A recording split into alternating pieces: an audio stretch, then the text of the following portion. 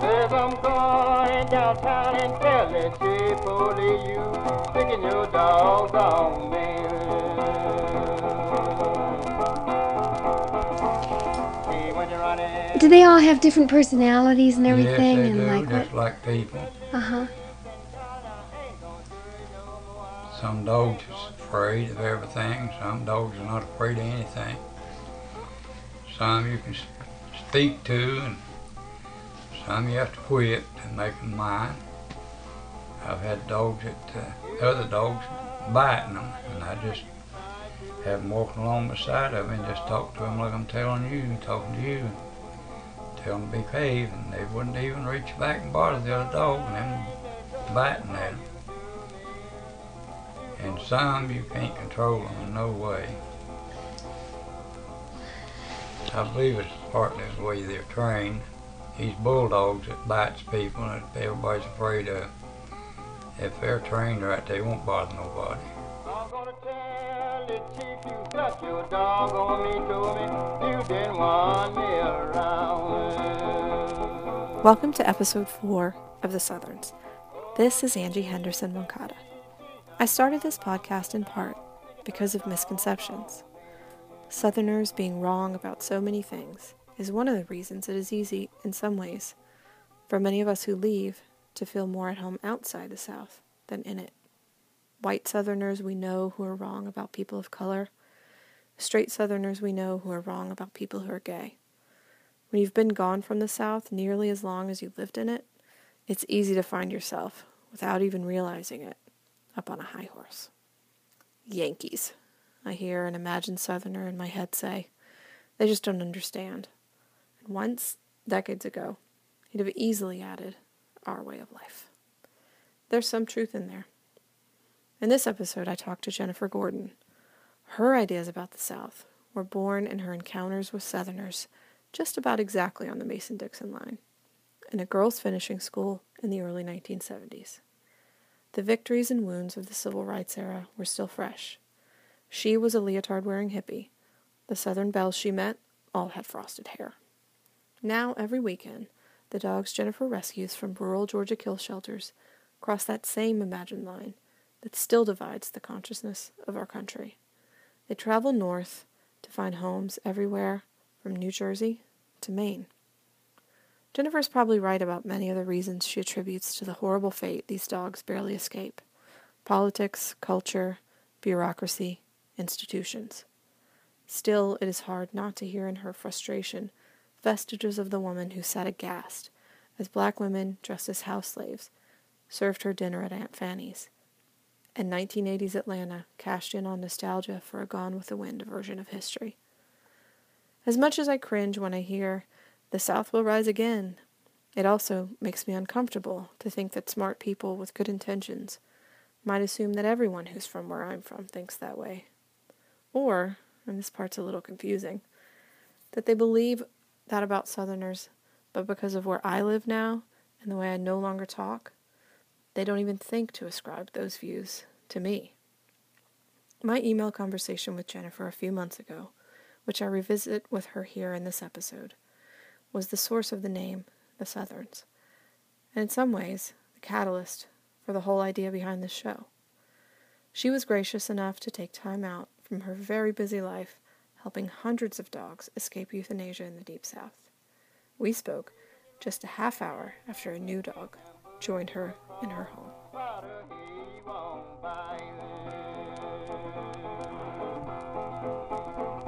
If you take me back, I won't do it no more, baby. Don't stick your dog on me.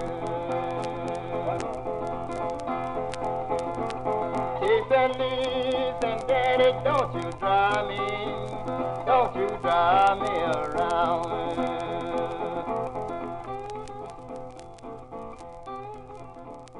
Angie. Hi, Jennifer. How are you? I'm well, thank you. I'm glad you got a doggie. That's wonderful. Yes, we love her so much. Oh, good. Where did you get her from? We ended up getting her at the shelter in Mount Pleasant. Oh, how wonderful! Good for you. Yeah. I'm happy when any shelter dog gets out of prison. So that's exactly.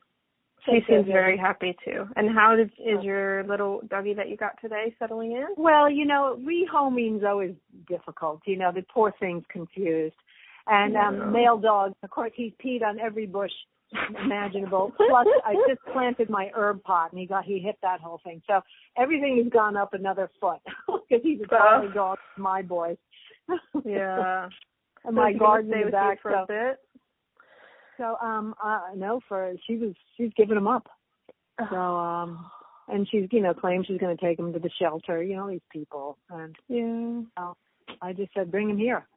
So anyway, he's been in New York City for so many years. So he's 8 years old. So I think he's going to love being out here, and he'll get into the path. Oh, so you're going to keep him? I'll keep him unless I can find a perfect home for him. Sure. I think he's used to being an only dog, and I have 6 dogs. So wow, it'd be better for him to have his own person. So we'll see. But he's easy enough now. I'm used to another dog in my house doesn't mean anything. So he can just hang for now. But I'd love to, talk to you and so you can understand, more of what we do and why the need is there. Yeah. And tell me about your podcast. That's a whole different thing too. Of course. I'm from Georgia, and I've been out of Georgia since I was like 22, and I moved all up and down the East Coast, and kind of feel pretty settled here in New Jersey now. But I run into people all the time who are also from the South, and sort of this idea of why do we leave, and do we still feel Southern? What do we miss? What is it like to, make a new home somewhere else? And I was thinking about, because obviously you mentioned that a lot of the dogs that you get come from the South are the dog trainer. The majority are Southern dogs. And now they are mostly from Georgia. That's so weird. Yeah, even like towns that I see posted that I recognize, I'm like, I've been to this place. Like, what? I'm just really curious, about like why in the theme of the podcast, like why do so many dogs have to leave the South to find a home? But like, I can give you the thumbnail sketch. Sure. It's very simple. There are no spay and neuter or leash laws in the South, and this is the whole South. So that's a combustible situation. Why? Because the politics of it, I don't understand. To me, it's a third world country. I don't get the mentality. But it starts it's a disaster at the very top. You've got thousands of people like me. We're making a dent in the rescue world, but they euthanize hundreds of thousands of animals a year. Wow. And the legislatures keep voting down mandatory spay and neuter. It's a cultural issue which I don't understand. I have all these women I work with. I have this we're like Vichy's France in the Second World War. We're all out there getting these dogs and getting them up here. They find them stray, Angie. Up in the Northeast, dogs aren't stray, But no, you don't see dogs running down the street. Yeah. People dump them, and that's what they do. Wow. And it's a horrific scenario, but nothing's being done at the top where it has to be, because it's a cultural issue. If you talk to the average person, they think putting a dog on a chain 24/7 is normal. Another dog that was on a chain, and the woman just wasn't feeding or giving it water because the dog was her husband and he left her. Okay, let's talk about the dog. What is the chromosome that's missing in your makeup for empathy and compassion and humanity, So the neighbor started feeding the dog, and then she just wrote me on Facebook, total stranger, says, can you help the dog? I said, yes, I can. We got him into a foster, and he came up and is living large up here. In my own calculations, I figure that 1,000 dogs come up every weekend from the Deep South to New England, because New England's where all the adopters are. So how do they even get, it's like this underground railroad for dogs? It's what I do. I do every weekend. Every week, I find new homes and I make reservations, and the dogs get on the bus in Georgia on Friday, and then they're delivered Saturday. And it's really cool. And this is the routine. This is what happens. Okay, I get all these reservations. I have 6 dogs coming up this weekend. I've made reservations on my transport. He's in New Jersey. He heads down on Thursday. Friday morning. So on Thursday he drives from New Jersey, and then on Friday morning he starts all the way up, all his stops. Everybody has reservations. All the rescues are bringing their dogs that are coming north. So he picks everybody up on Friday morning, and then on Saturday afternoon they drop them off all the way. They come all the way up the East Coast, and then they go up to Maine every single weekend. And this is multiplied by about at least 6 companies that I know, if not more. So, and then there's like dozens or hundreds of people like you doing this. Like me, doing the rescue work, and it is the rescue people getting the dogs out of the shelters. It's so emotional when you see these dogs coming off the bus because you know they got out. But in the South, generally the rule of thumb is in the shelter, if an owner surrenders a dog, they last 3 days and they put them down. And if they're stray, the minute they need the space, boom, they're gone, and that can be a week, And so it's just these dogs are on a revolving wheel. And what my specialty is, I work with these rural Georgia shelters, and they have dogs for about 8 months or so, a year sometimes. Then they put them on a euthanasia list, and then I take them off the euthanasia list. I brought up about 40 dogs this way, and every single one of them was magic. Every dog went into a home, didn't even go through my foster system, which I generally do, but I couldn't do it with this amount. Too many, there were no problems. There were no problems. They're the most adorable dogs. They're all incredible, and they're putting these dogs down left, right, and center. How did you get started doing this? Remind me again. Okay, this is kind of a bizarre story. I was, trolling the internet at work one day, and I fell in love with a face, just like you do in Pet Finder. Match.com, and you do it. I was doing Pet Finder. And I tell everybody, I went from Match.com to Pet Finder 10 years ago, and I've never looked back. This has been my thing for 10 years. Do you want to go outside, please?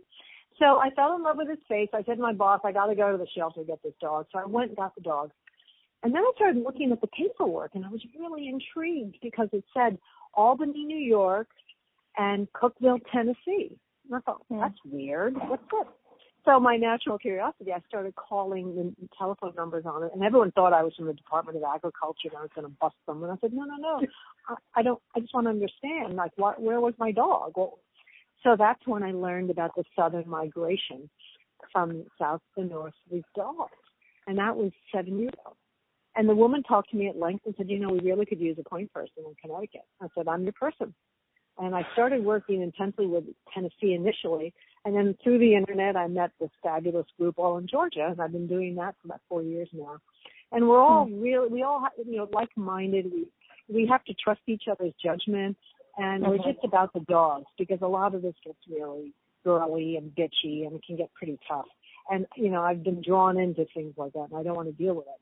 And we just, no drama, and it's about the dogs. And I've saved over probably 1,300 dogs now in the last 7 years. 1,300? Yeah. That's amazing. And not only, you save the dogs, but you've given these. I see my kids, and we've only had this dog for a week and a half, and they are so happy. My daughter has not stopped laughing for the last 10 days. Well, and I tell you, who are my people are these seniors. I'm one of the oldest that adopt seniors.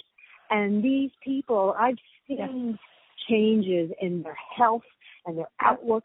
They have a dog. These people are in their 80s. And I just think, senior dogs and senior people. This makes sense to me. But I've had people tell me, these older people have told me that rescues said point blank to them, you're too old. We can't adopt. I'm like, are you? It doesn't even make any sense. Yeah, my in-laws live with me, and they're in their mid-70s, and we were a little worried that they were going to be overwhelmed by it or something like that. And they have fallen in love with her too, and they were like, can we please take her for a walk? Can we please go take her to the park? And she just got people loving on her. Yeah. It gives them reason to get out of the house, get out of bed, get out of anything, And I have an 89-year-old guy who calls me up time for Patch's bath, you know, and I pick her up and I bring her to her groomer. And, you know, it's just, he is, you know, just completely different man. I'll send you some recent ones. I have some really cute seniors. I had a couple that are only 65 and people wouldn't adopt to them, and I have a great story there too. It's just, you know, people saying you're too old. I just go, wow. Hey, first of all, it's rude. It's cruel. You know, what are we talking about? Everything's mad. But a lot of these rescue people are such idiots. You know, it is. Yeah. So it really is. So it is a crisis of politics and a crisis of the cultural issues, but it's really serious. And these poor animals, you know, and it's not pretty how they put them down, you know. It's, you know, when we put dogs down here, you tranquilize them first, and then they go out, and then you put them to sleep. They're put in gas chambers. They, you know, it's pretty brutal. They could even be shot, thrown in landfills. It is not pretty, whatever it is. I don't even want to know what it is because I could never do the job that all my partners do down there. They go into the shelters and pull the dogs that they know we can work with, and they choose who lives and dies. And I'm eyes behind the curtain here. I find the homes and I represent, you know, and I have to sell the concept of bringing a dog long distance without seeing, sight unseen. But people go for it. And I love when they're game. Like last weekend, there was a family with 3 children, and they, you know, showed up at the transport, and they were so excited. And it's like Christmas Day. It is so thrilling. And, you know, there's so little real joy in life anymore. Like this is getting a puppy, you know, and at the transport. It's really fun. And I'm there every weekend, and I videotape them, and I'm part of the process, and I want to stay, and people check in with me, and it's really wonderful. And then I share it because there's so many people involved in this entire process. I think to rescue one dog probably takes about 8 or 10 people.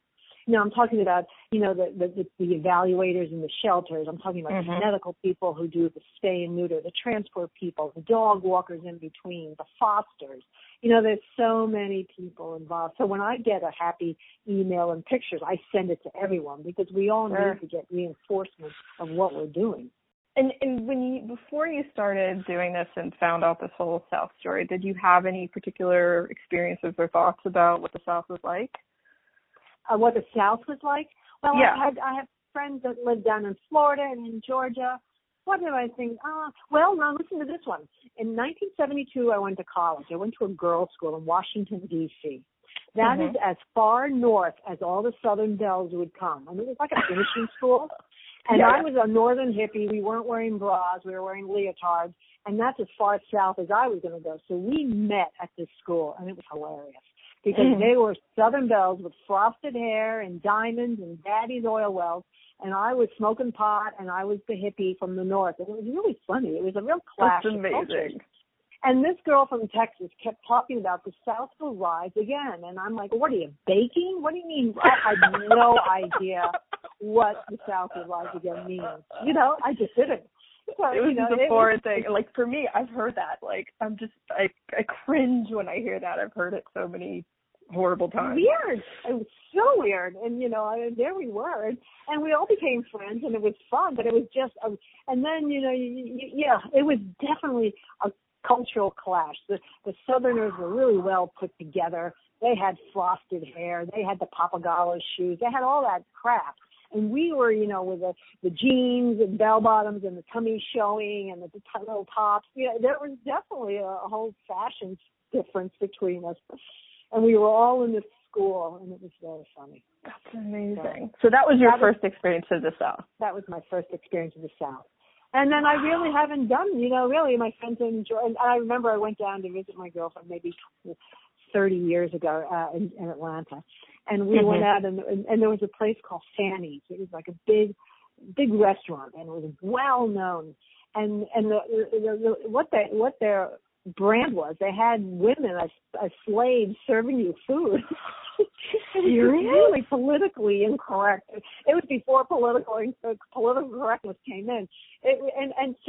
And these women were throwing the food at us. And my friend said to me, "The slaves are getting uppity." So it was just bizarre. You know, I just felt like I was in Disneyland in some like reenactment of something or other. So, you know, and besides that, I just don't know. I think you told me something I thought was really interesting, kind of related to what you're saying, that like in this, that you get a lot of black dogs because in the South, like kind of black cats. Dogs. They're the first to be put down. Black dogs, shy dogs, you know, anything. But the Southerners do not like black dogs, and so that is, you know, they go weird. Is that like black weird. cats or is that like black people? I think it's black people. It's sort of unsaid, but I think it's black people. That's crazy. It's crazy. Wow. So there's a lot of like this institutionalized crazy crap, you know. And nobody even knows what it just has a life of its own at this juncture. Yeah. But you're chipping away at it. And you know, now I'm doing this full time. I'm 62 and I just don't play well in the sandbox anymore with people in the office. So I've just thrown in the towel. So I'm doing this full time and I'm just making ends meet. You know, so it's just making it, but it's okay. You know, I'm doing what I love. I love working with dog people, the adopters. I love working with my rescue people. Yeah, and I'm queen of the underdog. But that's it in a nutmeg. But very cool. Thank you so much. I'm so glad you got your dog. We are too. We are too. Cool. All right. Just because I'm from the country, my man treats me like a dog. Just because I'm from the country, my man treats me like his dog. He want to put me in a stable and feed me like a hog.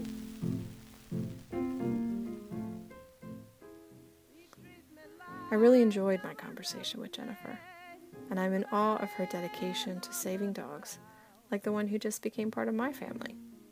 After I talked to her, my husband read through the paperwork we got from the shelter a few weeks ago when we adopted Flash. Turns out, she's from the Deep South too, Virginia. She was rescued from a cruelty case, and they actually found buckshot embedded in her throat. Rednecks, I immediately thought when he told me that. Misconceptions. See what I mean? He treats me like a dog.